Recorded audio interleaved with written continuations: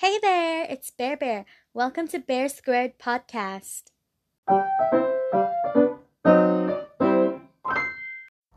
Hey there, it's Bear Bear. Welcome to Bear Squared Podcast. Welcome back to Season 2. I'm sure a lot of you can realize that I've changed the title from A Quarter of Music and Me to An Eighth of the Piano. So I'm going to do a little intro as to why I'm changing it into An Eighth of the Piano. That's because I like the number 8. Eighth notes. There's eighth notes in music, and there are 88 keys in the piano. Did you know that? So that's one thing we're going to be talking about today. And so I'm going to release an eighth of 88 episodes, so that's 11, on the piano, and specifically on the piano. So this is going to be our Season 2. After this short intro, let's go straight into the history of the piano, because that's the most basic thing we should know before we start talking about the music or the people related to this instrument. Did you know that the piano actually didn't exist until the 1700s? It sounds weird, right? Because Bach existed. He was born before that. He was composing before that. And Mozart was also, part of the late 18th century. So why did the piano come out so late in history? That's because in the beginning, they didn't play the piano, or what we know as the piano. The piano was invented by Bartolomeo Cristofori in around the 1700s. It is a combination of the two keyboard instruments there were before. The first one is called the harpsichord. So you would know that Bach and other Baroque composers did compose for the harpsichord. Like the Prelude and Fugue was actually for the harpsichord. And many performers still perform the Prelude and Fugue, the Well-Tempered Clavier, because it's the clavier, not the piano. And people still perform on the harpsichord or the clavichord. The harpsichord could play really loud and sustainable sounds, and the clavichord can have expressive control and dynamic changes. Why not have the best of both worlds and create something new called the piano? So the full name of the piano is actually called Un Cembalo di Cipresso di Piano e Forte, which means a keyboard of cypress with soft and loud, which is later shortened to pianoforte. So soft and loud, and until now, it's just called piano. Do you know how the common piano has 3 pedals you can step on? The una corda, the sostenuto pedal, and the mute pedal. But before, there was only one pedal, which is the sustain pedal, the sostenuto.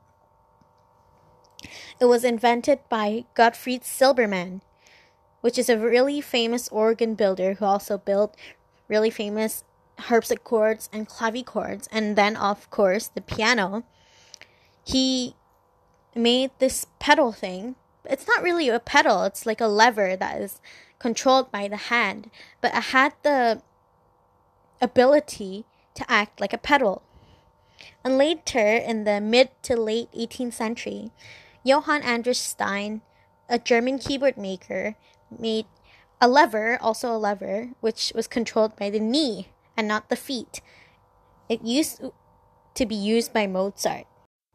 It was not until the Industrial Revolution in the late 18th century and the 19th century where there was the mass production of the piano. It was when the largest piano-making firms, such as Steinway and Bechstein, so the most famous ones we know today, started to develop. So the piano extended to 7 octaves by the 1820s. So it was not until very late until there were 88 keys to the piano. There used to be less than that. If you can count 7 times 12 at the top of your head, then you would know. There were also many more improvements to the piano in the mid to late 19th century. So there was this thing called the repetition lever in the 1821. So it was this mechanism where you can play one note repeatedly in quick succession. And because it was a new thing, it was exploited by many composers as well, such as Liszt. Like, you keep on playing the same note repeatedly because it was cool, it was something new. And also, there were different shapes and sizes to the piano so that it would fit into homes and was cheap to manufacture and to boost commercial sales in general. And lastly, until the 20th century and after that, only in the 20th century did the piano have 88 keys and 3 pedals. And if you look into the piano, it's easier to look into a grand piano. Most notes have 3 strings connected to 1 key instead of 2, so that there would be a richer sound in general. So the instruments get bigger and bigger and bigger because they wanted to have a louder and powerful sound and wider dynamic range. And if you look into the piano, you can see that there's felt inside, which cover the hammer, instead of leather or cotton that was used before. So unlike in the 19th century where there are multiple types of pianos, nowadays you can only commonly see 2. The grand piano and the upright piano. So the grand piano is really big and really heavy, but the frame and strings are horizontal, which makes the sound production better, and it allows for faster key repetition. The upright piano have vertical frame and strings, which have lighter keys, which means just a worse tone in general, and slower key repetition. So if you want to buy a piano, make sure to try it and see what you want in the piano. Talking about the grand piano, there are different sizes to that too, starting from the baby grand to the concert grand. So it's kind of like the bigger the better. That's the concept for pianos in general. I hope you enjoyed this short little introduction to the history of piano today, and I'll see you next week. Thank you very much for being with me today.